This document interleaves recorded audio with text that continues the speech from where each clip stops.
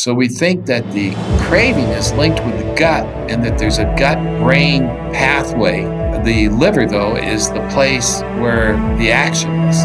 The glucose goes up in the liver and in the blood, and that triggers the production of fructose. So now you have another mechanism that could drive obesity, not just insulin, but fructose. Which organ is responsible for what effects? The liver, that's the place that drives whether or not you're going to get fat or diabetic. Welcome to the Melanie Avalon Biohacking Podcast, where we meet the world's top experts to explore the secrets of health, mindset, longevity, and so much more. Are you ready to take charge of your existence and biohack your life? This show is for you. Please keep in mind, we're not dispensing medical advice and are not responsible for any outcomes you may experience from implementing the tactics lying herein. Are you ready? Let's do this.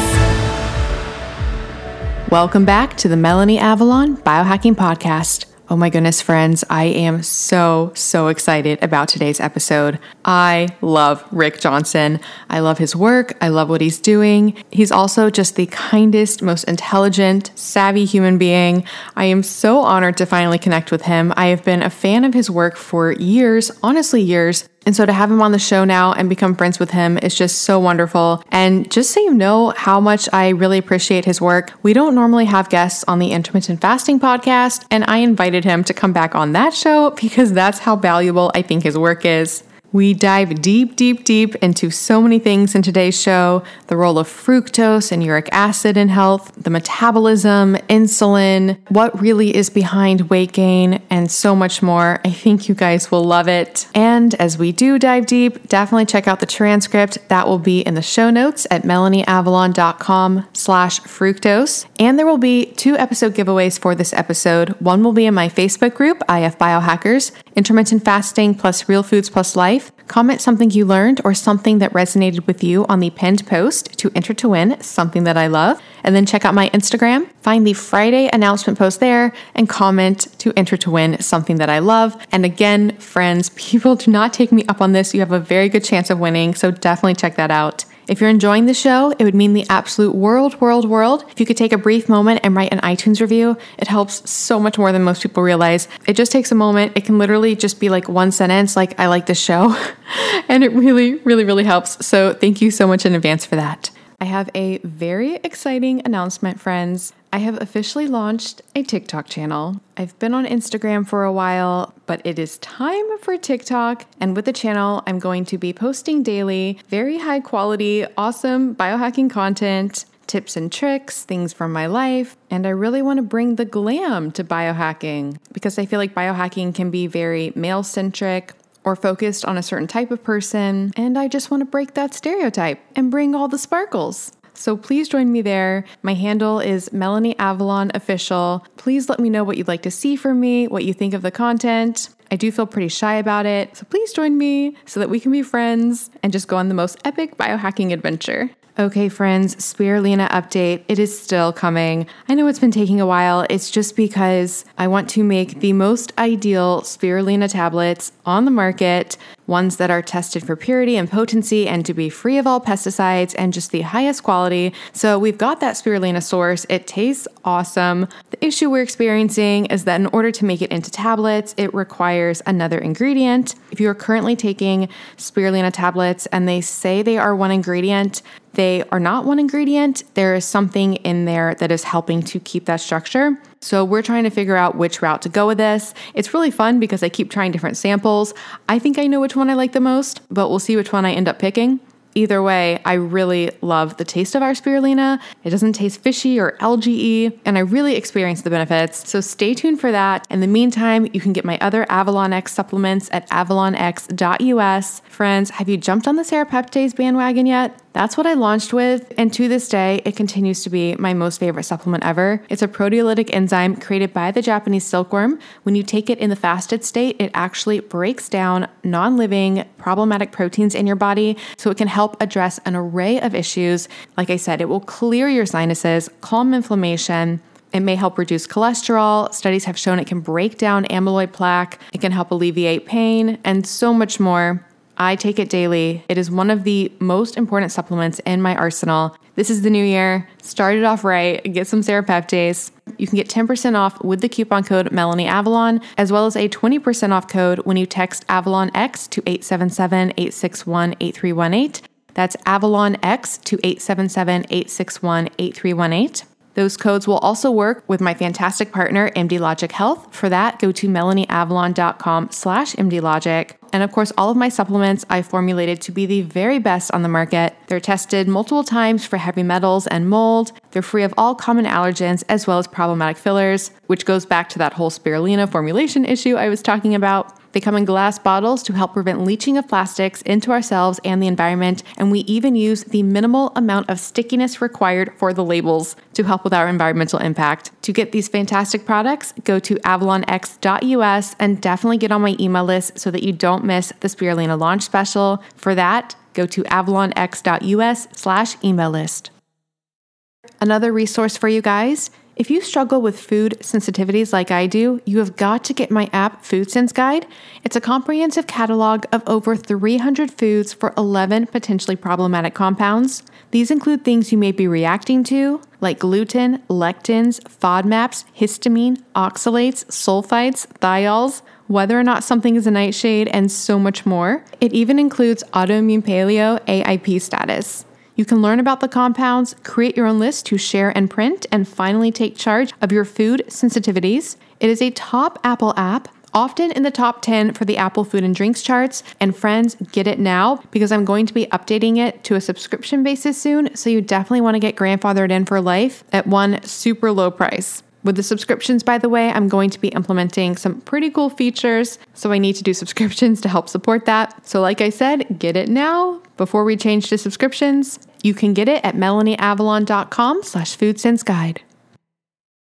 And one more thing before we jump in. Did you know there are over 1,000 compounds found in conventional skincare and makeup in the US that have been banned in Europe due to their toxicity? If you are using conventional skincare and makeup, you are directly putting into your bloodstream toxic compounds, including obesogens, which can literally cause your body to store and gain weight. So if your diet's not working, you might want to think about what's happening with your skincare and makeup, as well as carcinogens linked to cancer. I'm not making this up, and just endocrine disruptors in general, which mess with our hormones. Thankfully, there's an easy solution to this. There's a company called Beauty Counter, and they were founded on a mission to change this. Every single ingredient is extensively tested to be safe for your skin, so you can truly feel good about what you put on, and their products really work. I am obsessed with their overnight resurfacing peel, their vitamin C serum. They have shampoo and conditioner, skincare lines for every skin type, and incredible makeup. It's so amazing that Tina Fey actually wore all Beauty Counter makeup when she hosted the Golden Globes.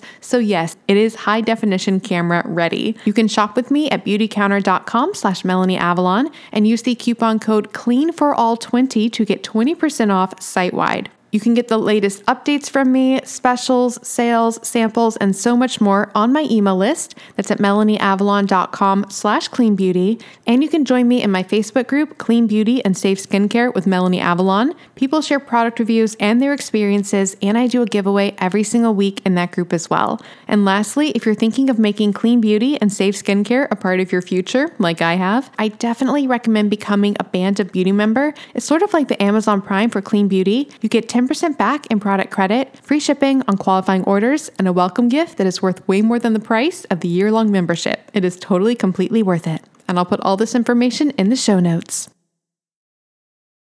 An important announcement, friends. My EMF blocking products are coming. Make sure you don't miss the launch special. For that, get on my email list at melanieavalon.com/EMF email list. EMFs are actually classified by the IARC as a group 2B, possibly carcinogenic to humans. These are such a problem. We are exposed to them through our Wi-Fi, our cell phones, our AirPods, and they are linked to so many health issues, including anxiety, migraines, headaches, even fertility issues. This is such a problem. Thankfully, you can address your EMF exposure. I'm going to help with that with my Avalon X EMF blocking product line. So again, get on my email list at melanieavalon.com/EMF email list to check that out. All right, without further ado, please enjoy this wonderful conversation with Rick Johnson. Hi, friends. Welcome back to the show. I am so incredibly excited about the conversation that I am about to have. So, here is the backstory leading up to today's conversation.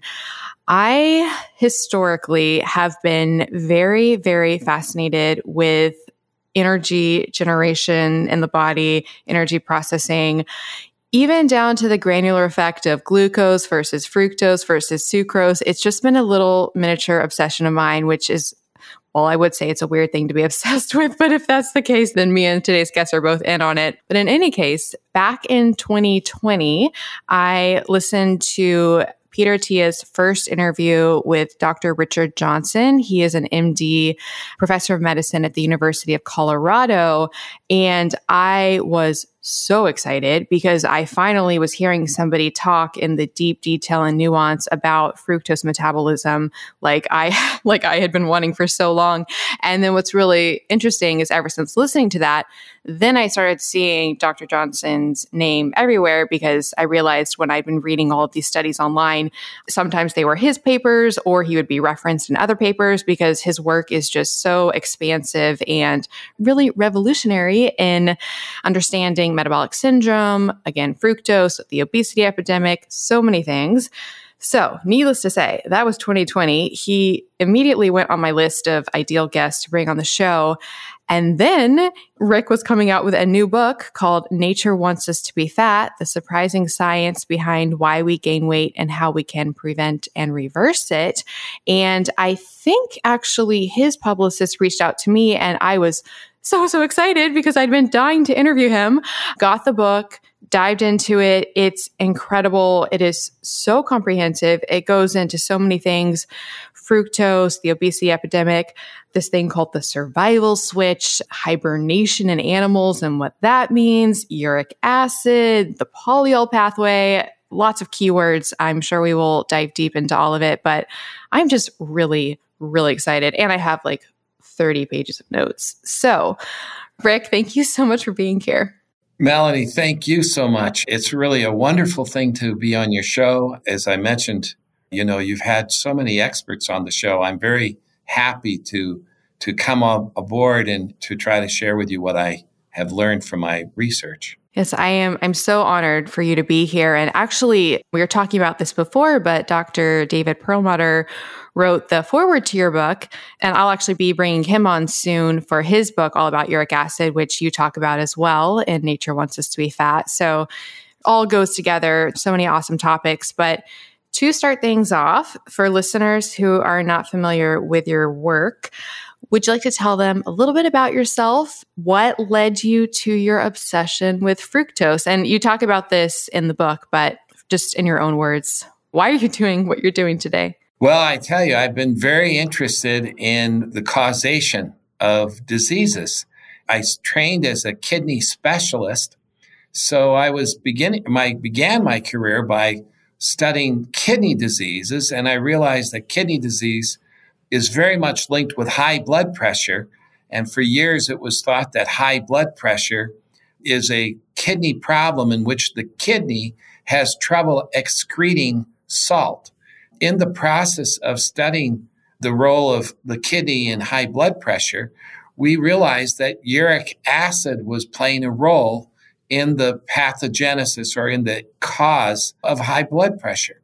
And so as we studied that, we began to realize that not only was uric acid important, but we began to realize there are a lot of people with high uric acid. If you go back 50 years or 100 years, the prevalence of high uric acid was much lower. And so the uric acid levels have been increasing dramatically over the last century or so. And so then the question was, well, what's driving the uric acid up? And there are many types of foods that do it, but one that is really good at doing it is sugar. And sugar contains fructose, and it's actually the fructose component that drives the uric acid up.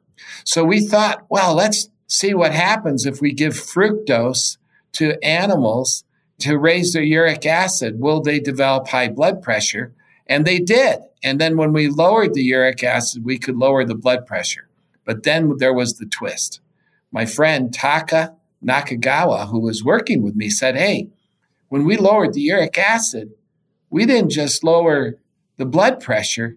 The animals didn't gain weight as much. They didn't gain as much fat. They seemed to be protected from the effects of sugar. And I said, well, that can't be. How could lowering uric acid affect weight gain in animals receiving sugar? Because it didn't block their ability to eat sugar. They were still eating the sugar. And so at that point, we realized that there was something besides calories, the way that sugar was causing disease. And this was in 2005, 2004, and everybody was thinking it was all calories back then. So that turned me on to realize that fructose was causing obesity and so forth through a mechanism that somehow involved this substance, uric acid, and that it wasn't, classically involved with the calories, but with other things that fructose was doing. And that led to hundreds of studies. Actually, it has been hundreds of studies. It's a sad statement of how old I am. We did lots of experiments, let's say that. And we did those to try to figure out what fructose was doing, how it related to sugar, and so forth. And so that's how I got in there. So I started as a kidney doc and then switched into kind of studying obesity and diabetes pretty early on, now 20 years ago or so. Wow, that is incredible. So with the uric acid studies, when you reduced the uric acid, was there any change in the animals, how many calories they took in at all? So no, it did not have as much effect on calorie intake. It had some, but not a dramatic effect. But it did block weight gain. And so it did reduce the food intake by some level, but it wasn't a dramatic effect. But later on, we wanted to understand how sugar causes weight gain. So we began to do studies to try to separate calories from other mechanisms. And so we did figure out that sugar can cause obesity, and sugar can cause obesity independently of eating too much calories. It increases the fat in you. It can cause insulin resistance and diabetes, even if you reduce your diet so that you're on a caloric restricted diet. So if you go on an actual diet where you cut back on calories and you eat a high sugar diet or a high fructose diet, you can still induce features of fatty liver, metabolic syndrome, insulin resistance, and so forth, even though you're on a diet. And interestingly, in our studies, most of the weight gain from sugar is by making you hungry so that you eat more than you normally do. So there is a calorie component to how sugar works. Sugar does make you hungry, so you eat more than you normally do. And that certainly helps with weight gain. So if you're eating more, and especially if you eat foods that have a lot of calories like fat, if you combine sugar with fat, animals will gain weight very rapidly. Now, if you give them fat alone, they don't really gain weight that much because most of them will control their weight. But if you give them sugar, that makes them hungry, so that you will eat more. And then when you give them a fatty diet, then it makes a difference. And that's why a low carb diet, if you're on a low carb diet, you can eat a high fat diet and you aren't going to gain weight because you don't have the hunger. And so, the low carb diet's great. You don't have to calorie restrict because you naturally calorie restrict because you're not hungry. But when you give fructose, you make an animal will become hungry. Interesting, it takes a few weeks. So if you just give sugar for 1 week to an animal, they control their weight. But if you give it to them for like 3 weeks or 4 weeks, they suddenly get really hungry. And we found that was because they become resistant to leptin. And leptin is this hormone that goes up when we eat and says, hey, you're full, don't eat anymore. But people who are overweight tend to be resistant to the leptin. And so they will continue to eat even though they have high blood levels of leptin. In fact, the way we test for leptin is we inject an animal with leptin, And if they're resistant, they'll continue to eat. And if they're not resistant, they'll quit eating or really reduce their food.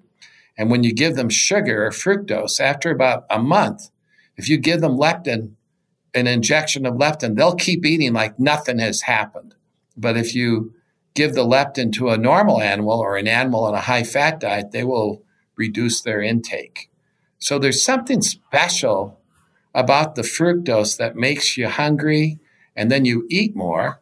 But even if you put the animal on a diet so it can't eat more, even though it may be hungry, you don't allow it to eat the food.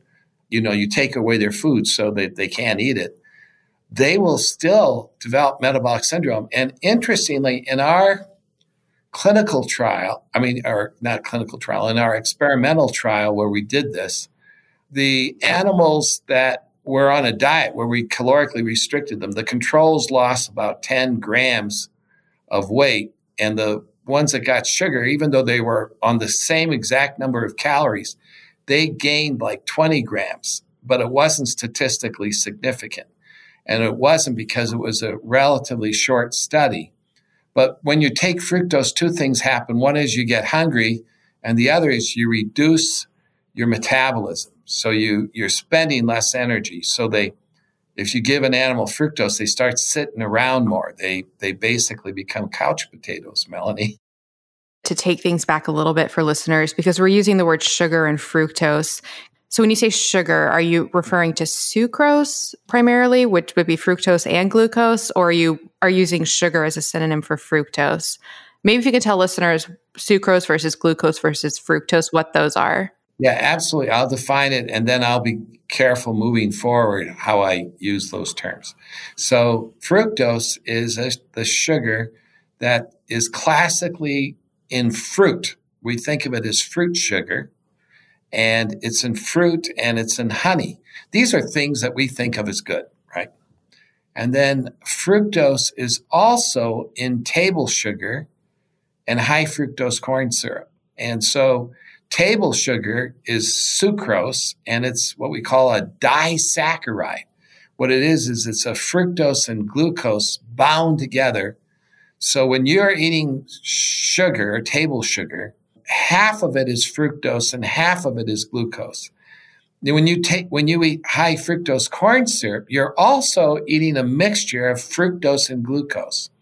And glucose is usually a little bit less than fructose in the high fructose corn syrup in terms of the ratio. So fructose is typically 55 or 60%, and glucose is typically like 45 or 40%. They do that because fructose is what gives sugar the sweeter, it is really responsible for the sweet taste. Glucose has a very, very mildly sweet taste. And so people like the sweetness, and it turns out they prefer to have something like 55 to 45 is like the ideal amount that people tend to like. And if it's too high, then it gets too sweet and people don't like it. And if it's lower, they tend to want that 55-45 ratio. So most soft drinks that have high fructose corn syrup have 55% fructose in it. But like in fountain drinks where the people mix it slightly different, the fructose content can go up to 60 or 65% of the drink. And so for us, when we go to the grocery store, most of the fructose we get, most of the vast majority of fructose the average person eats comes from added sugars. These are table sugar, sucrose, which has half fructose, and high fructose corn syrup. And what's terrible is that high fructose corn syrup is a liquid, and it can be mixed into foods easily. And so there are many, many processed foods that have sugar in them, or when I say sugar, I mean table sugar, or high fructose corn syrup in them. And sometimes it's subtle where when you eat it, you don't think there's sugar in it. And then someone says, hey, it tastes a little sweet, didn't it? And then you look at the package and it is, like wheat thins. When I was a kid, I loved wheat thins. I don't know if you ever had those crackers, but if you taste them, there's just a tiny bit of sweetness to it. And so people do this. And one of the terrible things that we in experiment, and when I say terrible, I don't mean terrible like terrible science, but something I was hoping I wouldn't see. And that was when we knocked out the sweet taste, and so that a mouse could not taste sweet. In fact, we knocked out all taste. So these are called tasteless mice. They can't taste anything. They still like sugar. They still like fructose. They still like glucose. They like it. And so they get a dopamine response in their brain, even though they can't taste it. So even if you can't taste the sugar, if it's there, maybe it's encouraging you to eat it. Not only that, those tasteless mice became fat when we offered them sugar water or regular water. They're still sensitive to the effects of sugar. And so it just shows that it's not taste that's responsible for how sugar causes obesity. It isn't because it tastes good, so you go back and eat more. That's not the mechanism. It's actually how it's metabolized, and it's linked with this uric acid. And that's how it works. So, yeah, bad news. You also discussed in the book about how the cravings were also determined about if it was metabolized in the intestines versus the liver, right? With the enzyme? Yeah. So this was also kind of an exciting finding. So one of the things we know is that when you eat sugar, even if you can't taste it, you end up like craving for it. And so the another question came is it craving of sugar? Is that what causes you to become obese? Or is it not from craving? What we did was we could create a mouse that could only metabolize fructose in certain organs. So we could knock out the ability for the mouse to metabolize fructose like in the gut or the liver, the brain. And when we did that, we could figure out, which organ is responsible for what effects. And what we found was that the liver, that's the place that drives whether or not you're going to get fat or diabetic. Because when we knocked out the metabolism of fructose in the liver, we could block how sugar or fructose causes obesity. We could block how fructose causes diabetes.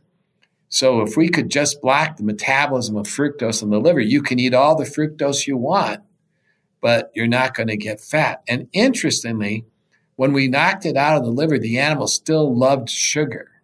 So they could eat all the sugar they want, but they wouldn't gain weight. So it was the liver that was responsible for the whole thing. But it wasn't responsible for the craving because the animals that we knocked it out of the liver, they still love sugar. So then we knocked it out in the intestines and they reduced their sugar intake dramatically. It was like they didn't really care for sugar anymore. So we think that the craving is linked with the gut and that there's a gut-brain pathway involved in craving. And the liver, though, is the place where the action is. Yeah, kind of interesting. Yeah, when you combine like a little bit of research like this kind of stuff, and you also do studies in people and try to do things like in nature and so forth, you get a lot of insights. And so we were able to better understand how sugar works. Hi, friends. Do you want to come hang out with me and Dave Asprey and so many other guests I've had on the show? You simply must come to the 10th Annual Biohacking Conference, May 30th through June 1st in Dallas, Texas. And of course, I have a massive discount code for you guys. I went last year to the one in Orlando, and it was one of the most fun times of my entire life. I met and got to hang out with so many guests that I've had on the show. I met so many of you guys. And of course, there's lots of Danger coffee and Dave Asprey approved meals and dry farm wines. And that's just the social aspect. The conference itself is mind-blowing. They have this incredible expo where they have all the biohacking supplements, all the biohacking things. You can learn about them, try samples. meet the creators and founders. If you haven't tried a lot of biohacking things, it's a great chance to actually try them out in person. Things like brain tap, infrared sauna, hyperbaric oxygen chambers, and so much more. There are so many incredible speakers as well. You can hear talks from people I've had on the show like Paul Saladino, Dr. Daniel Amen, Dr. Sarah Gottfried, Dr. Mercola, Dr. Annika Becca, and that is just a few of them. I seriously had the time of my life last year, and I would love to hang out with you guys. And you can get 35% off tickets. Just go to melanieavalon.com/biohackingconference and use the coupon code BCMelanie to get 35% off your tickets. That's melanieavalon.com/biohackingconference with the code BCMelanie to get 35% off your tickets. This code can be used for general admission or for VIP access. Seating is limited. They do sell out. They sold out last year, so get your ticket now. And if you come, definitely let me know because I want to meet you. So hopefully see you guys in Dallas. melanieavalon.com/biohackingconference with coupon code BCMelanie. Get your tickets now. I'll see you guys there. So does that suggest that in general, our cravings are primarily determined by our intestines and our taste is actually just an avenue to find the things that will get rid of those cravings rather than cravings originating from our taste itself? Yes, I think taste is a secondary mechanism. This is really kind of interesting. There's 5 tastes, right? 2 of them are bitter and sour. And those 2 tastes are there primarily to protect you from eating things that could hurt you. But there are 3 great tastes that are all tastes that people love. And some people love one taste more than another. So some like sweet, some like salt, and some like umami. I love umami. I love umami. So the good news is, so there's bad news and good news. So it turns out that sugar is the number one, and when I say sugar, I mean fructose containing sugars. That's the number one way to become overweight. And the sweet taste is trying to drive you to pick out sweet foods that might have fructose in it. So the sweet taste receptor is there to help you find those foods. Now, you will become addicted to the food even if you can't taste it. But it is true, if you knock out the taste, they'll eat less. So they'll eat less, but they still prefer it to water. So like, if you give them water or sugar water, they'll prefer the sugar water even if they can't taste it. But they will reduce the amount they drink. But they still get fat equally amazingly. If you give them artificial sweeteners, they don't care for you knock out the sweet receptor, they don't care for artificial sweeteners anymore. Artificial sweeteners is primarily driven by taste. That makes sense because with the artificial sweeteners, it's not actually fulfilling the gut's craving, like the intestinal craving, but it's tricking the taste to make the gut think it's coming. But since it doesn't come, it makes sense that you wouldn't have that effect. And the bad news about artificial sweeteners is they keep you kind of hooked on the liking of sweetness. So the biggest problem with the artificial sweeteners is not that they cause obesity. One of them may cause a little insulin resistance, but we've done many experiments with artificial sweeteners. They don't cause obesity, but they do make you seek sweet foods.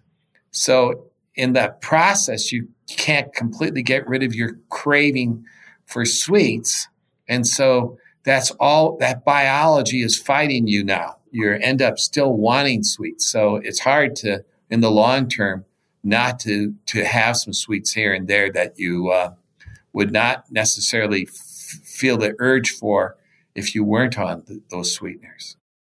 Going back to the other piece, blocking the fructokinase in the liver, does the organism not experience the metabolic effects because it's literally blocking the calories, or is it something beyond that? Because if you're blocking the fructokinase in the liver, then you're just literally not getting that fuel source, right? Yes. So the liver does seem to drive a lot of things, even in the periphery. The part that amazed me was that it blocked accumulation of fat in the adipose or fat tissues. So, I was pretty sure it would block the fat accumulation in the liver because it's in the liver. And we know that if you block that fructose metabolism in the liver, you block the development of fatty liver. That made sense to me. But what was interesting was that it blocked the fat accumulation in the periphery. And so there's a communication. Exactly, how this works, we haven't totally figured out. It's sort of our next series of studies is to understand communication from the liver to the brain and from the liver to the fat.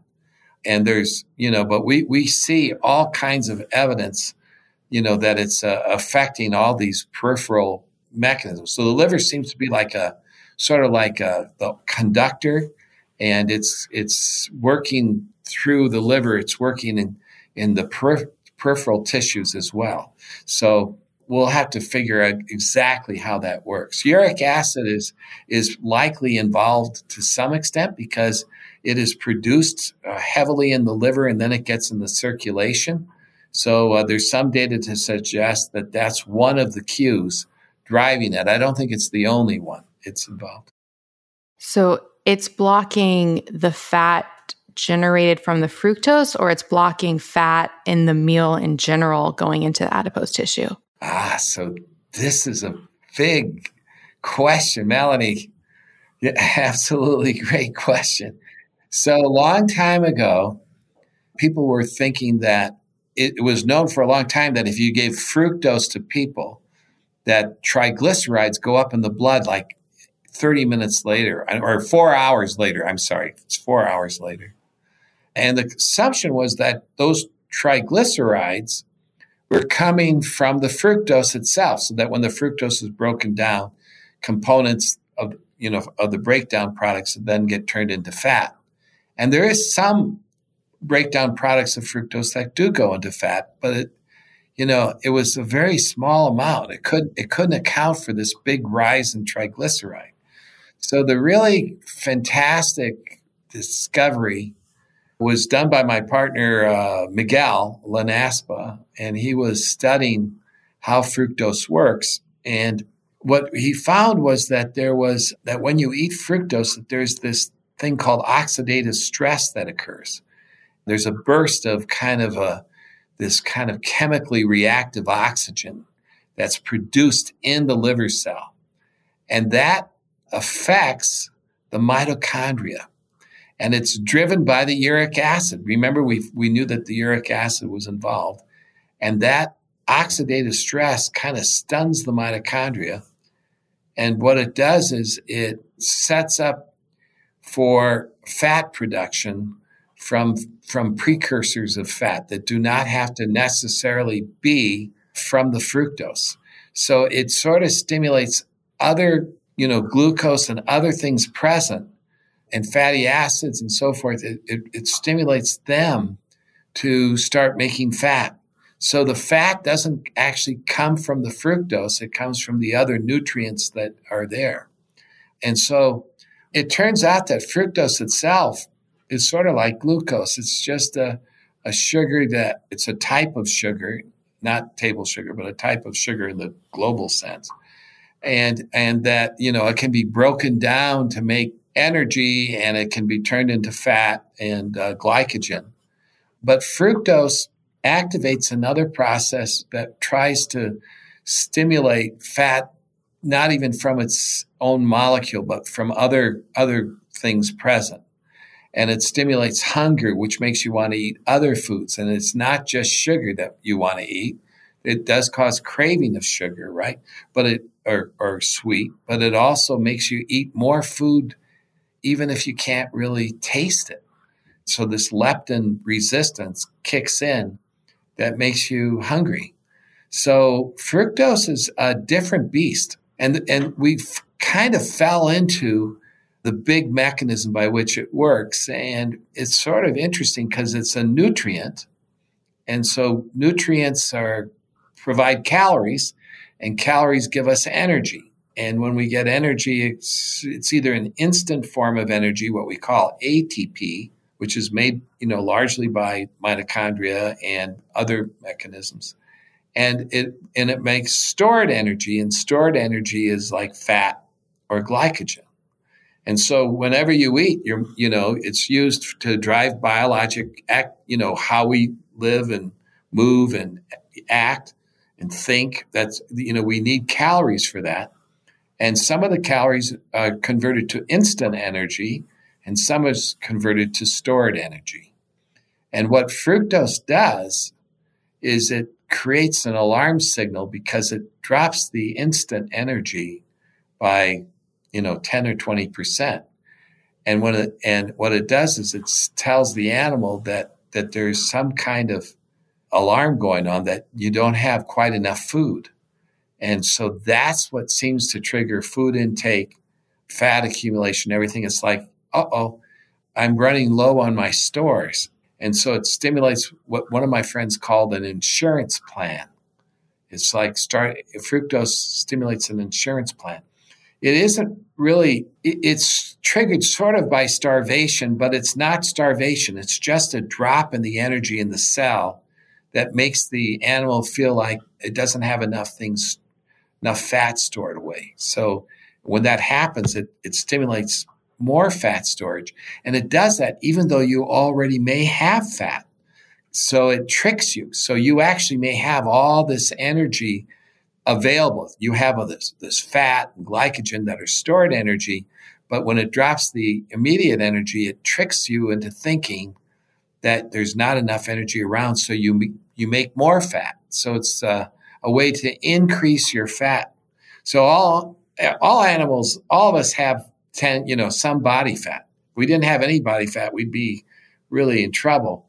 But everybody has some body fat. And what this does is when you eat fructose, it wants to increase your body fat, no matter where you start. So if you're at 10% body fat, it wants to make it 15%. If you're at 15%, it wants to make you 20% and so forth. So fructose is an insurance plan aimed at increasing your fat stores, while glucose is kind of the immediate fuel. It's there to really make immediate energy that you can use right away. So the two sugars look very similar in composition. One's there to make immediate energy and one's there to make stored energy. I have a question about that. I want to clarify one thing before that. When you were talking about how fructose does not itself create a lot of fat stores from the fructose, rather it's how fructose affects the metabolic health of the cell, and then it starts creating fat from other things. But you mentioned it creating fat from glucose, but since glucose is also a simple sugar, does glucose easily become fat, or is it mostly just fatty acids that are becoming fat in the context of fructose? You can make fat from glucose for sure. Fatty acids are a major way, of course. But yes, you can make fat from almost any kind of caloric source. So there's pathways to do it. So yeah. The glucose to fat storage conversion, is that easier to do, more likely than fructose itself to fat stores? Not necessarily. So, I'm not an expert on this. You certainly can create fat by eating glucose and then, enters the Krebs cycle or citric acid cycle. And then, some of it can be diverted with the acetyl-CoA towards fat. So, for sure you can generate fat, and glucose, when you stimulate insulin, will actually help increase fat as well.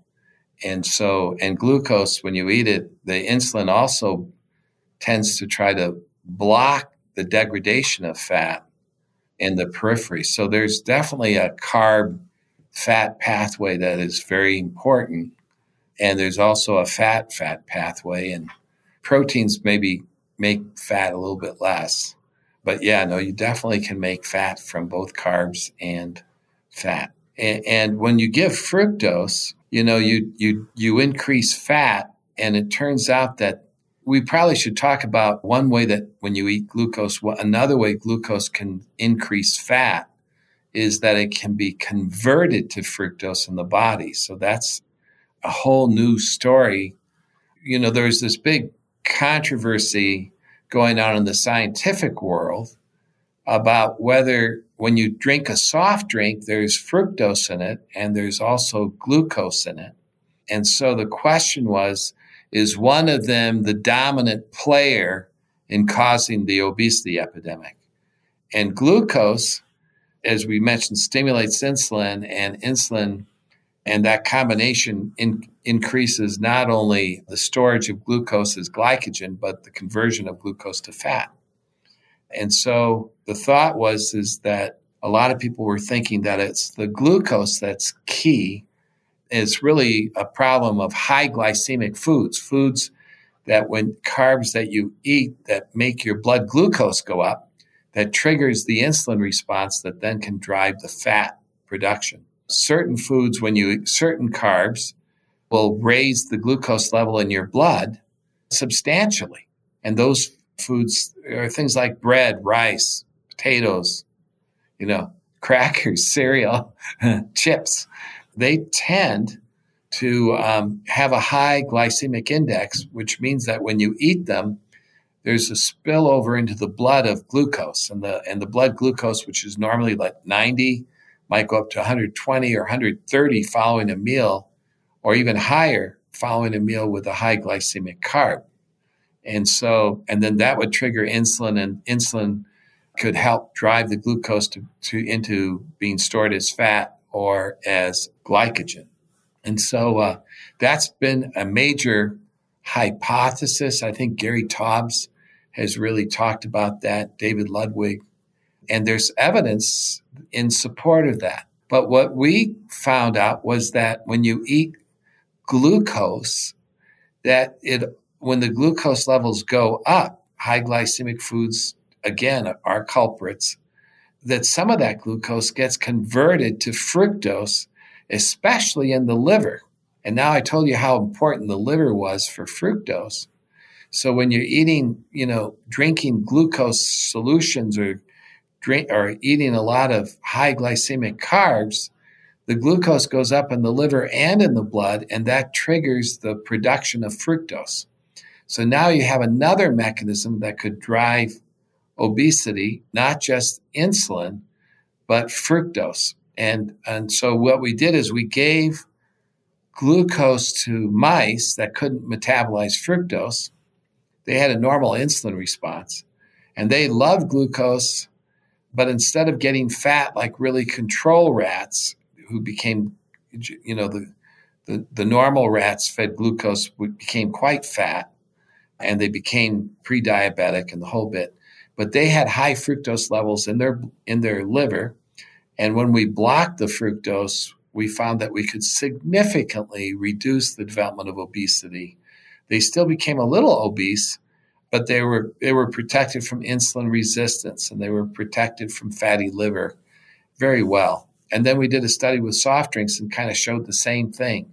So what we think is that the main mechanism by which soft drinks cause obesity is through the fructose content. It's not just the fructose that you drink, but the glucose is being converted to fructose as well in the liver. And it's the fructose that's driving a lot of the obesity and fatty liver. There is some being driven by insulin. And when I discussed this with Gary, he pointed out that, when these animals, fructose makes an animal insulin resistant and pre-diabetic, and it's the fructose that does it, right? But once you become insulin resistant, your insulin levels tend to be high in the blood. And although the fat is the insulin resistance in the fat is to glucose, not other mechanisms. So when you become insulin resistant, glucose can't get into the fat tissue, but the insulin is still working on the fat tissue and blocking the degradation of fat, so fat accumulates. So insulin, even with the fructose pathway, insulin turns out to be playing a role in the obesity, but it's not working because glucose is stimulating it. It's working because fructose is causing insulin resistance, so the insulin levels go high, and then the insulin blocks the fat from being burned in the fat tissue. So we've got a couple, so I mean, this is really deep science, but the bottom line is sugar, which contains glucose and fructose, can cause obesity, metabolic syndrome, fatty liver, and it's primarily the fructose that's responsible, but the fructose can come both from the diet, but it can also be made in response to high glycemic carbs. And, Melanie, this really points out how important carb restriction is, low carb diets, keto diets, in terms of blocking this mechanism. So if you really want to lose weight, intermittent fasting is a great way of removing your exposure to these carbs, and a low carb diet or keto diet would be another way to reduce the exposure to not just the fructose we eat, but like from high glycemic carbs that can convert fructose in the body. So what you've championed really makes a lot of sense to me. Hi, friends. An incredible fasting aid is coffee. Yes, I am all about the coffee. I am a huge fan of its health benefits, as well as how it can support your fast and really help with energy and fat burning. And I have a big announcement. The brand of coffee that I have been drinking for an entire decade now, I am no longer drinking. There's some drama, there's some science, and I'm about to tell you how to get a discount on my new favorite coffee. So I've been drinking the coffee formerly known as Dave Asprey's Bulletproof Coffee for literally a decade. I do not drink it now, so this is not a Bulletproof Coffee commercial, but I started drinking it because I so trusted Dave and his obsession in creating mold-free coffee, because moldy coffee beans is a huge problem, and a lot of people can get health issues, brain fog, and crash after coffee because of the mold contamination. Dave has been talking about this for so long, so I really trusted him, and I would drink Bulletproof Coffee, which I absolutely loved, and loved that it was mold-free. Then there was some drama. Dave sort of got kicked out of Bulletproof. He might be going back. There's a lot of stuff going on with that. Follow him on Instagram if you want to learn more about that. He even talked about it at the recent biohacking conference. But in any case, drama aside, he can no longer speak to Bulletproof Coffee as to whether or not it is mold-free, and he ended up making a coffee even better than Bulletproof Coffee, and it is called Danger Coffee, and friends, I love it. It's the first coffee that is not only mold-free, but actually can help you re-mineralize. Yep, that's right. Danger Coffee contains a patent-pending formula that actually re-mineralizes your body with more than 50 trace minerals, nutrients, and electrolytes. On top of that, it is super clean. I know people like to see organic labels. Friends, I have learned so much about the certification industry, and honestly, the best of the best is finding people that you trust who do extensive testing and third-party certification. That's what I do with my Avalon X supplements, and that's what Dave does with Danger Coffee. So with Danger Coffee, they use a process that far exceeds government and industry standards, and it is third-party lab tested, so you can rest assured it is free of mold toxins. As for the flavor, Dave selected these hand-picked farm direct beans for their quality, their superb flavor, and their elevated performance. I love the taste of it. It's much richer and more nuanced than Bulletproof Coffee. It's honestly one of the best coffees I've ever tasted, and it's so exciting to know that when I'm drinking it, I'm actually helping to remineralize my body. So that's right, if you want your coffee to contain antioxidants, anti-inflammatories, micronutrients, and help optimize your fasting, you want Danger Coffee. And of course, I have a discount for you guys. You can go to melanieavalon.com/dangercoffee and use the coupon code MelanieAvalon to get 10% off. Again, that is melanieavalon.com/dangercoffee with the coupon code MelanieAvalon for 10% off.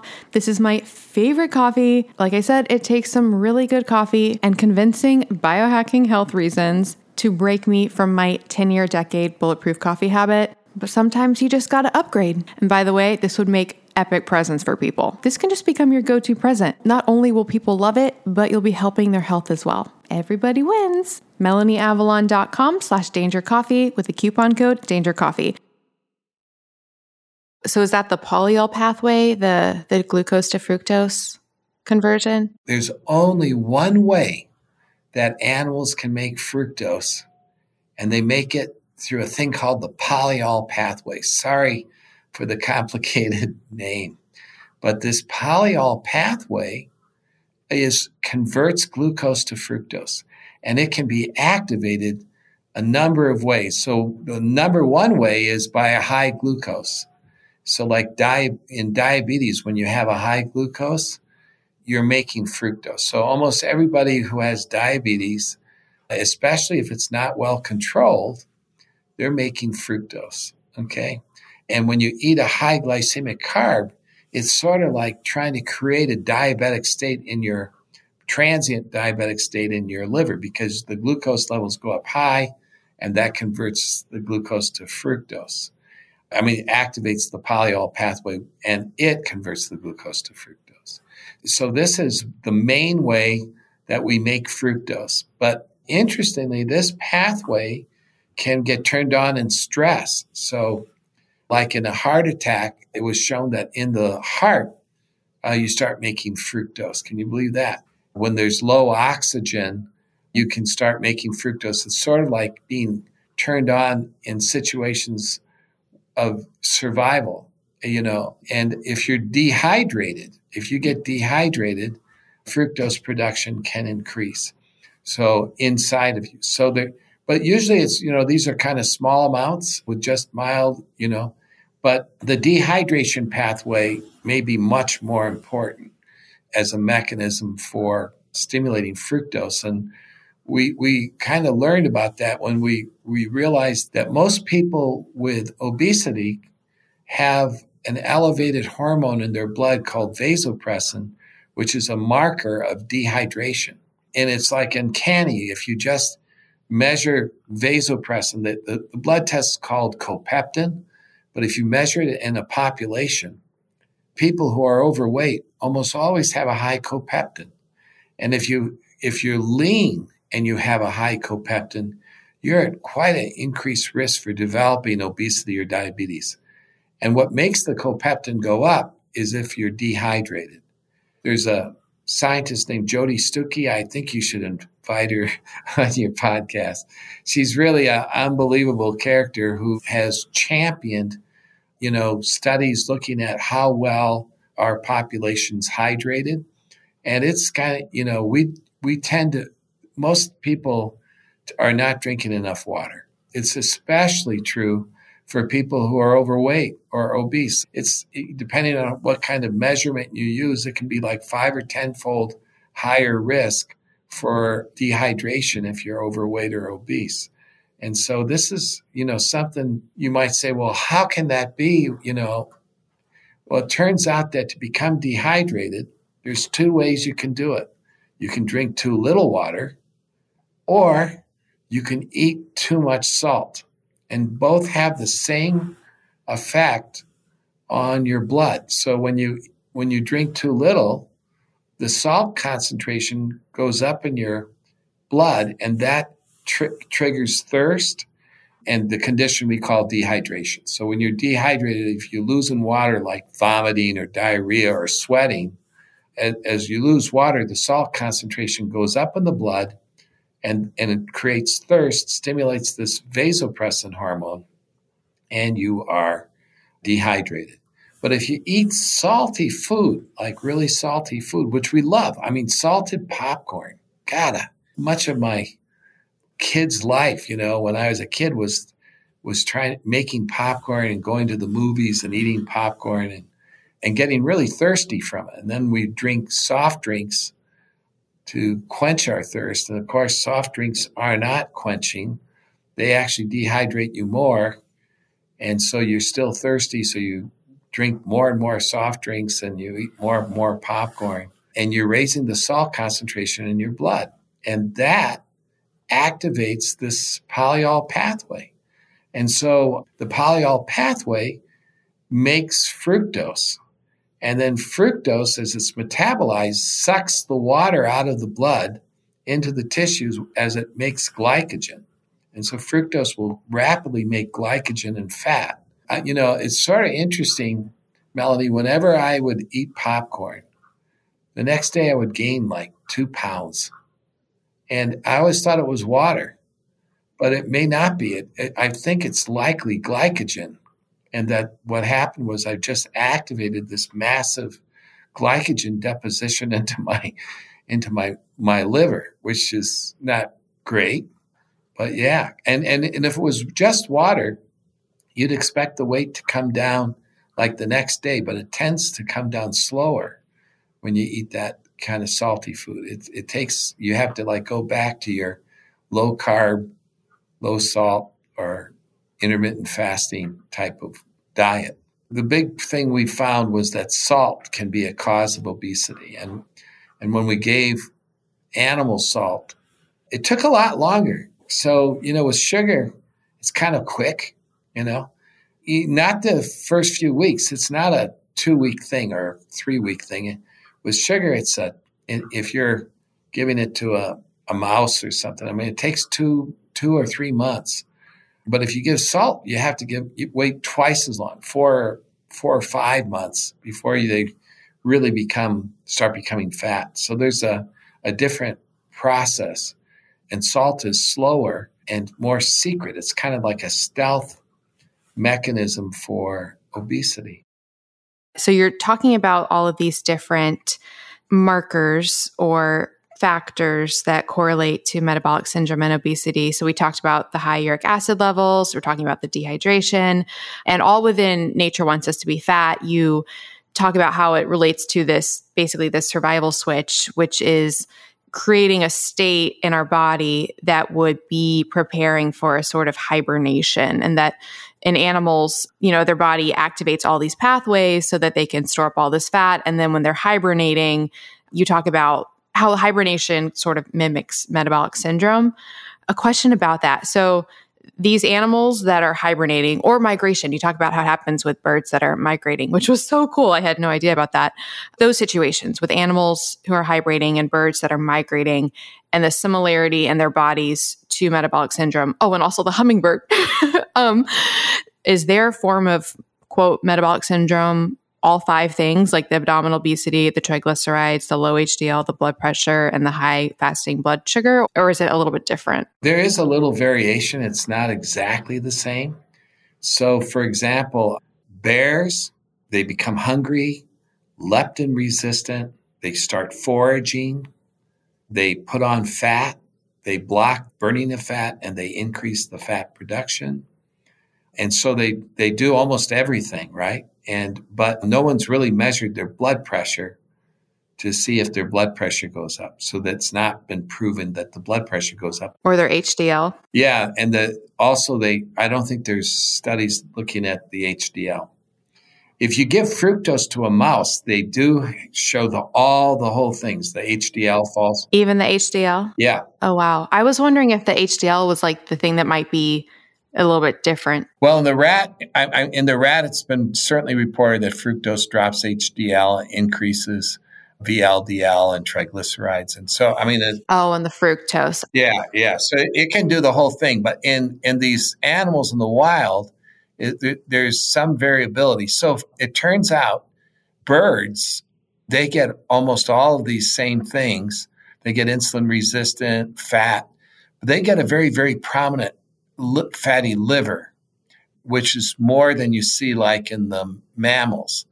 But, it's interesting. Birds lack this uricase just like we do. So when it comes to the uric acid pathways, we're a little bit more alike the bird in terms of the fact that it doesn't have uricase and we don't have uricase. Uricase is an enzyme that degrades uric acid, and most mammals have it, but we lost that gene years ago, and probably to help us survive by kind of enhancing this sugar pathway, the fructose pathway. But anyway, there is this survival switch. Most of the animals show pretty much the majority of the same features. Some of them have not been studied, and there may be some exceptions, but they're all, it's a pretty consistent story that these animals will, before they hibernate or before they migrate or before they nest, they have to rapidly increase their weight. Some of them seem to do it by eating fructose. And in others, we don't really know the mechanism, but we think it's because they somehow activate fructose production in their body. But that's something we want to prove. we haven't actually proven it yet.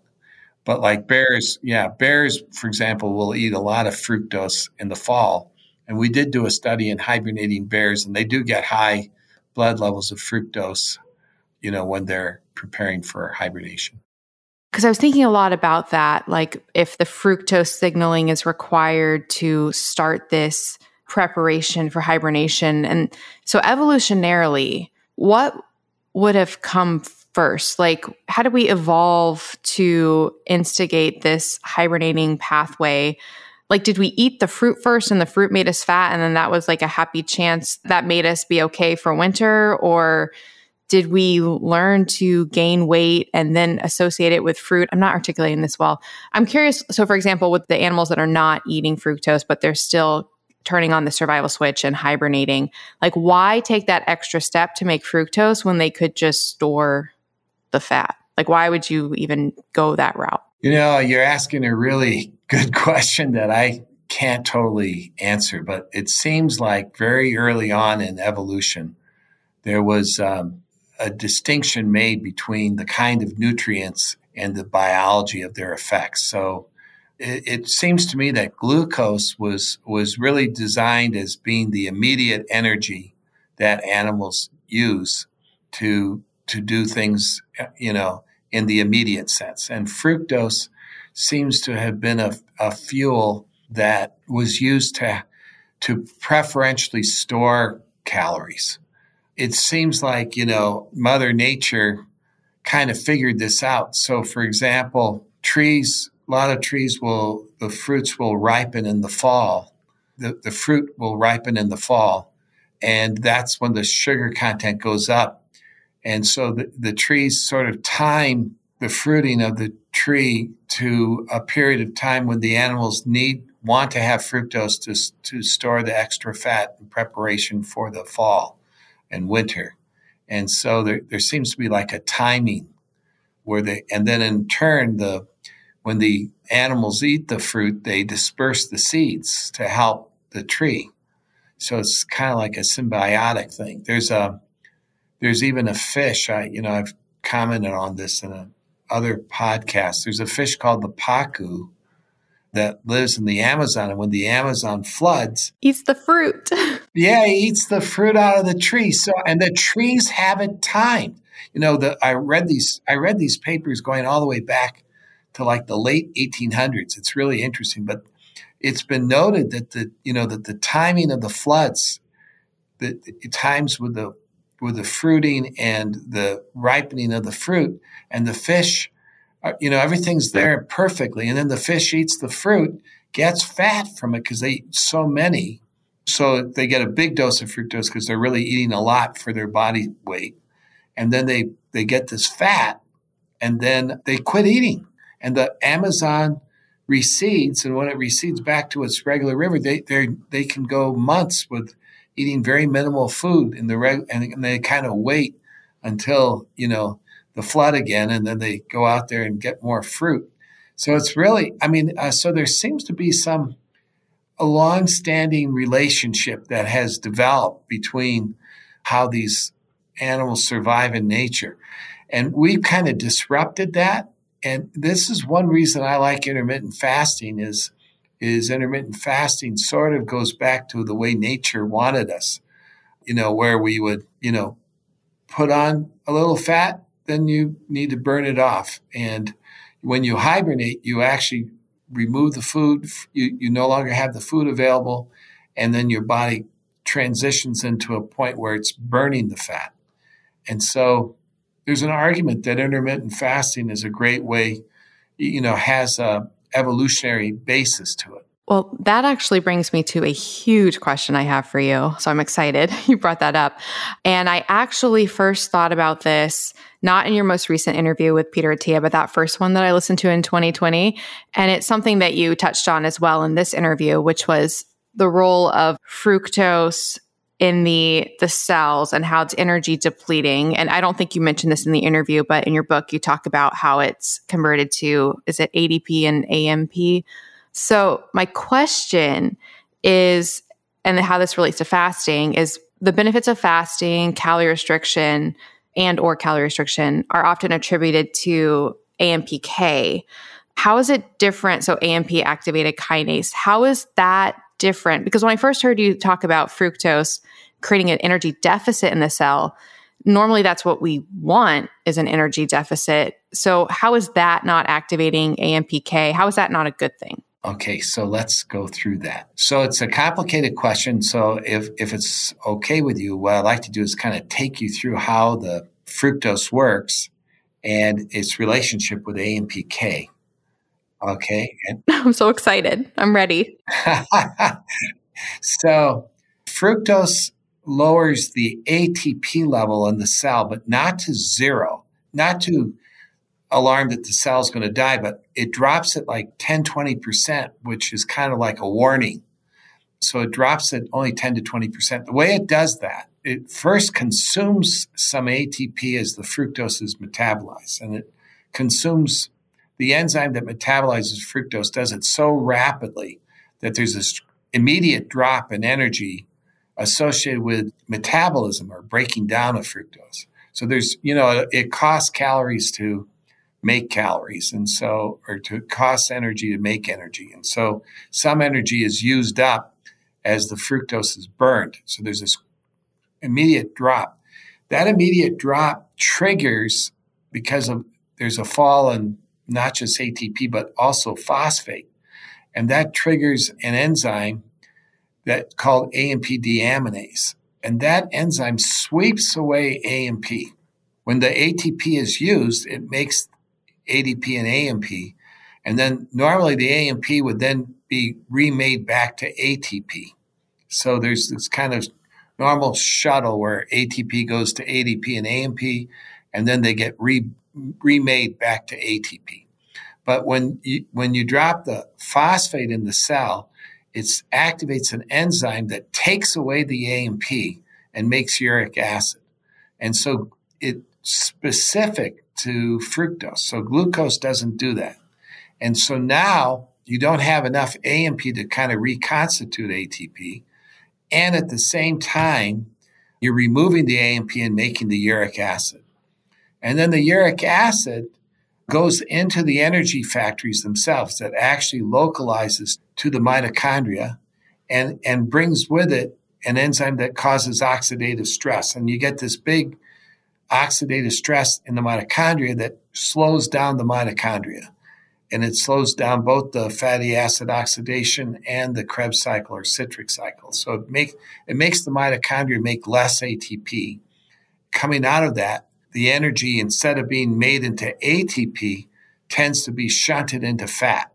So fat is a stored energy. So instead of making immediate energy, it shifts it to stored energy. And one of the ways that the uric acid also works, in addition to working on the mitochondria, is it inhibits the AMP kinase. So there's a thing that's activated that helps burn fat. It burns fat and it burns glucose, basically. And it's called AMPK. And low AMPK characterizes diabetes. And things that increase AMPK can be used to kind of treat diabetes. And stimulating AMPK is a good thing because it causes burning of fat. And when the uric acid goes up in the cell, it blocks that. So you end up not being able to burn fat so well. And glucose levels go up in the blood as well, because it ends up stimulating this thing where you start making glucose. The liver starts pouring out glucose. And so what's happened is when you eat fructose, you are resetting the energy to a lower level and you're inhibiting AMP kinase. Now, when you are starving and you have zero energy, you need to activate AMPK to make ATP because you don't have enough to survive. Even though you may have no fat, you'll try to burn whatever fat you have. You'll try to burn whatever glucose you have. So you're trying hard to make ATP when the level gets really low. And so when we eat fructose, it's like we're preparing for starvation, not actually being in the extremes of starvation. And so when you're in the extremes of starvation, you want to activate AMPK to help you survive.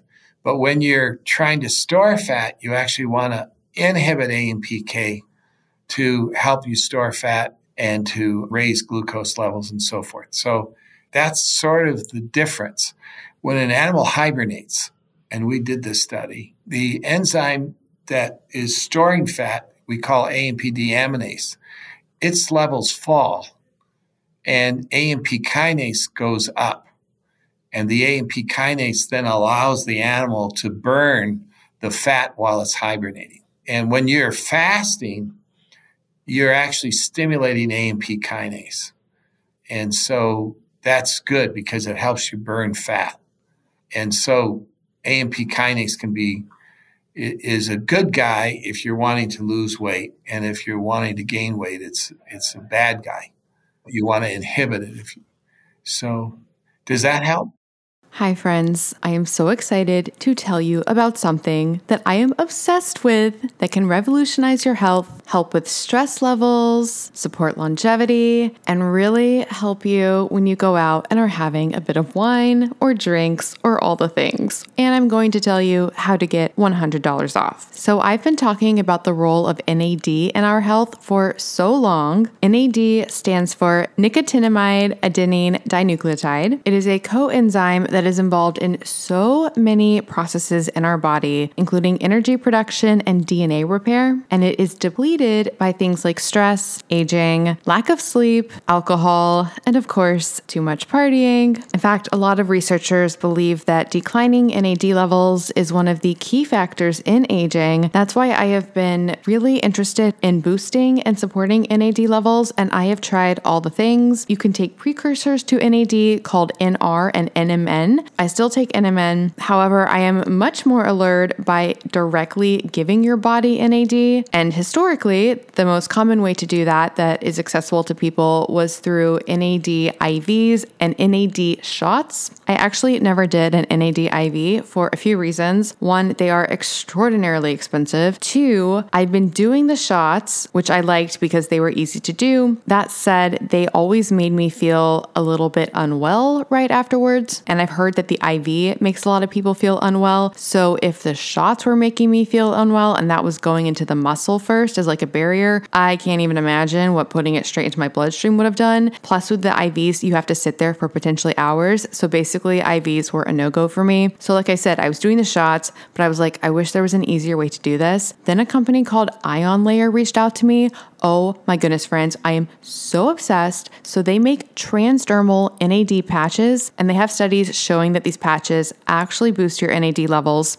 And what's so amazing is you put on a patch. It's super easy to put on. I have a video on my Instagram about how you do it. You basically get this patch thing with like a negative side and a positive side. You put saline on one side, you mix up the NAD with some sterile water and the NAD that they give you on the other side. Then you stick it to your arm or wherever you want to put it. You put a super cool black patch over it, kind of like how you put the patches over CGMs. And then what's amazing is there are no side effects. You don't feel unwell from it, and it lasts for 14 hours. And it's so easy. You can do it at home, and then you can really decide when you want to do it. So with the shots, I was doing them once a week, and I was trying to do them before going out. With this patch, now I put on the patch before going out, and it makes me feel so good. It really helps the next day from any alcohol recovery that you may need. And they look pretty awesome with my outfits, not gonna lie. I am obsessed with these patches. I just want everybody to know about them, and they are so much more affordable than the shots or the IVs. If you want to boost your NAD levels, support anti-aging, help with your stress, help with lack of sleep, and or optimize your partying, you need these patches, friends. And I'm so excited because working with the company has been amazing, and they are giving you guys $100 off, which is incredible. So to get that discount, just go to melanieavalon.com/ionlayer. That's IONLAYER, and use the coupon code MelanieAvalon to get $100 off your first order. disorder. I cannot recommend these enough. I'm going to use them for the unforeseeable future, probably for the rest of my life. It's literally just become part of my arsenal now. Like when I'm getting ready to go out, usually once a week, put on my NAD patch. And even if I don't go out that week, I still like to do one once weekly. Oh, P.S. They're also amazing for traveling. You guys know I'm not a big traveler. I've been doing more traveling recently, and I wear these on the plane, there and back. Game changer. Although it's really fun at TSA, especially because I already opt out and don't go through the scanner thing. So they already are suspicious. And then they're like, what's that on your arm? And I'm like, it's NAD. And then they're like, what's that? And then I'm like, it's a coenzyme in your body that's involved in a lot of metabolic processes and energy production and DNA repair. And then they just look at me really weird, but it's fine. It's totally fine. So again, that's melanieavalon.com/ion layer to get $100 off your ion layer kit. It comes with 6 patches, totally the way to go for boosting NAD levels. And I cannot recommend it enough. melanieavalon.com/ion layer with the coupon code melanieavalon for $100 off. So basically, when you're taking in the fructose, it creates like a little miniature, we're going to be starving soon, let's store energy, compared to if you're actually starving or actually fasting, your body's like, we have to generate energy. So it starts burning energy. Right. So immediate energy is what you need if you're about to die. But if you get a warning sign that things are not good, you actually, that you think could happen in the future, then you want to store energy. So what if you combine those? What would be stronger? So what if you're fasting, you're actually starving, but then you have like a little bit of fructose? What would that do? We've actually done some studies on this, and then there's a beautiful paper in the literature on this too. So when you're starving, it's sort of interesting, or like even on a keto diet, your uric acid may go up even though you're burning fat. And uric acid is supposed to block the burning of fat. When you're starving, the process to burn fat becomes stronger than the ability of uric acid to block it. We think the uric acid is actually helping still raise glucose or to increase glucose output from the liver. So we do think that it's still kicking in to help, but it's not. When you're truly starving, the AMP kinase pathway just takes over and is stronger. And you can actually show that. And there's a paper that took starving animals and they had high uric acid. And when they gave them fructose, the fructose was turned completely into glucose. So it went the other way. And the fructose became an immediate fuel. And of all things, with starvation, uric acid tends to go up because what happens is you start breaking down muscle. The way it works with starvation is once you run out of fat and glucose, you start breaking down your muscle, using that as an energy source. And that rapidly leads to death. But at that stage, uric acid goes up in the blood from the breaking down of muscle. The uric acid may actually be helping to drive glucose up. But anyway, so if you give any kind of energy in a starving animal, it doesn't matter, so long as it's a calorie, the animal will use it to try to make ATP. So it kind of reroutes the system. And so starvation is such a critical, near fatal, and sometimes fatal event that animals will do everything they can to take any source of calorie and try to use it to survive. But the way we eat fructose, we're using it more like as a warning sign. It creates a warning sign that we could lose, we could be in trouble. And so it's preferentially using this pathway that will lead to fat accumulation and inhibition of AMPK. So I think a really practical takeaway from that, and I'm not advocating going on severely restricted diets, but I think that dismantles the myth.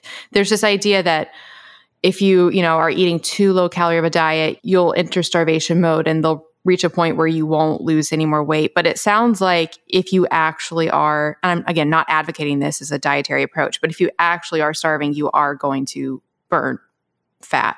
Like that pathway is going to overtake the storage promoting pathway. So the way it works is that the fat and the glycogen that we've stored, they are preferentially used when we're starving. And eventually when they get used up, then the muscles are broken down. And that's really the very end stage. And that's when people really die rapidly. There is a very, very strong mechanism when you starve to drop your energy metabolism. So if you're not getting enough calories, the body tries to respond by reducing how much it will spend. So it's not like hibernation, but there's a real move to slow your metabolism, especially when you're at rest.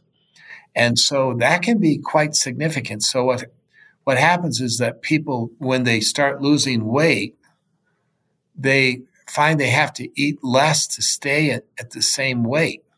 So let's say, you normally eat 1,800 calories a day, and now you want to lose weight. So you lose 10 pounds, but your body adapts to that by trying to lower its metabolism. And so now to stay at the same weight, at this new weight, you have to eat less calories a day. And this can make it very difficult. And the way that you can get around that is if you can improve your mitochondria. The mitochondria, are your energy factories, and they make ATP. And as we get older, they work a little bit less well. And as we get overweight, chronically being overweight also wears them down. And so what you need to do is to try to keep the energy factories strong. And there's certain foods that do that. Vitamin C is good for that. By the way, dark chocolate's good for that. But the best way is to have an exercise program and to try to exercise in what we call zone 2, where you raise your heart rate enough so that you are getting the muscles working, but you're not going into exhaustion very quickly, and you don't build up lactic acid in your blood. And so the classic teaching is to exercise until you have trouble talking. As soon as if you can still talk while you're exercising, but just barely, that's perfect. And if you can't talk, you're probably going too fast. And if you can talk easily, you're probably exercising too slowly. And so, get on a stationary bike or whatever, walking or jogging.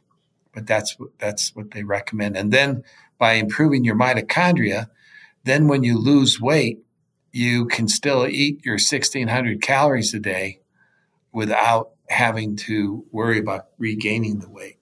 So I have so many more questions, but I want to be super respectful of your time. But one last question I could ask would be, because you touched on the vitamin C, because I think listeners might be a little bit nervous right now about fructose and fruit, and but fruit is high in vitamin C and some other nutrients that possibly might counteract these issues. All of these studies on fructose, do we find any of this with whole fruit? Yeah, so I've done studies on whole fruit, both clinical studies as well as we've done research studies on the components in fruit. And natural fruits, whole fruits, contain substances that block fructose effects. But it's when the fruit is not super ripe. And so fruit contains vitamin C, and it contains potassium, and it contains flavonols. And all of these are substances that actually block some of the effects of fructose. So does fiber. And so it's like the plant doesn't really want the animal to eat the fruit when it's tart. They want to wait for the fruit to ripen so the seeds are mature and can seed well. When the fruit is in the early phase, an immature fruit, it tends to be very high in stuff that's very good for us. And then as the fruit ripens, what happens is the vitamin C content goes down and the sugar content goes up. And by the time it falls off the tree, or when the animals start eating it, it doesn't have much vitamin C anymore, or flavonols, and it's mainly fructose rich. And then they eat a lot of them, and bingo, they can activate this pathway to gain weight. But we, thank God, we tend to like tart fruit. We tend to like fruit that is often high in vitamin C, and these flavonols like luteolin and quercetin. And David Perlmutter has pointed out that some of these flavonols not only block fructose, but they block uric acid. Yeah, they can lower uric acid. And we've actually done studies like if we give vitamin C, we can reduce the effects of fructose to cause obesity in animals. And if we can do something similar, I've given potassium.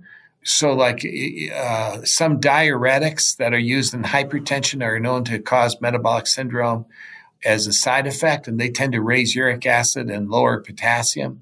And if we lower uric acid or raise potassium, we can block the effects of these diuretics that cause metabolic syndrome. And since fruits have a lot of potassium, I'm thinking that's probably a protective mechanism as well. And so there's a lot of good things about fruit. And when we did a diet in people, in Mexicans who are overweight, where we put them on a low sugar diet with fruit supplements, or we put them on a low fructose diet.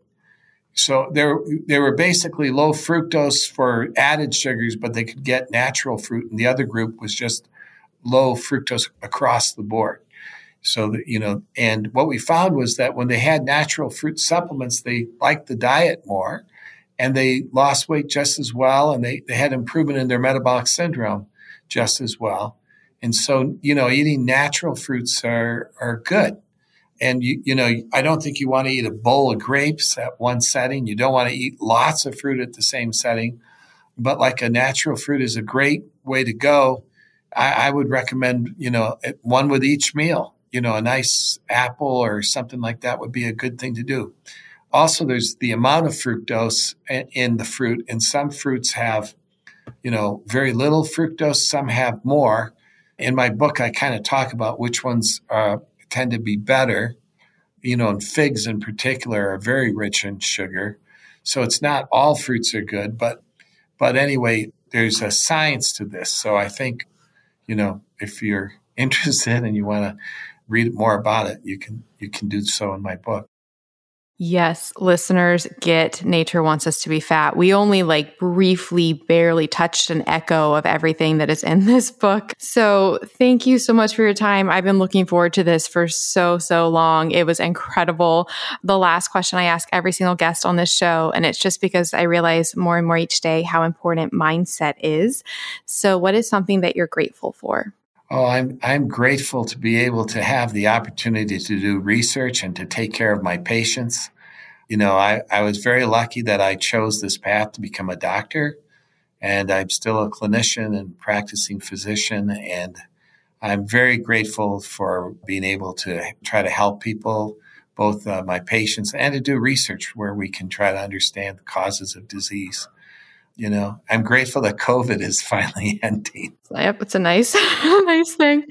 Well, thank you so much. I am so grateful for your work. I'm just in awe of everything that you're doing. It's incredible. I can't wait for listeners to get your book. If it's okay with you, I feel like I'm probably going to email you some other questions I have. But thank you so much. Any links you want to put out there for listeners to best follow your work? Okay. Well, I do have a website. It's drrichardjohnson.com. We post lots of little stories there. So that would be a good site for us. Awesome. Well, I'll put that in the show notes. Again, the show notes are at melanieavalon.com/fructose.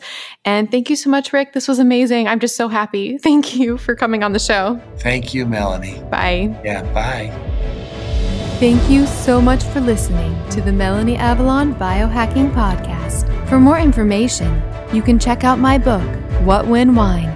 Lose weight and feel great with paleo-style meals, intermittent fasting, and wine, as well as my blog, melanieavalon.com. Feel free to contact me at podcast@melanieavalon.com. And always remember, you got this.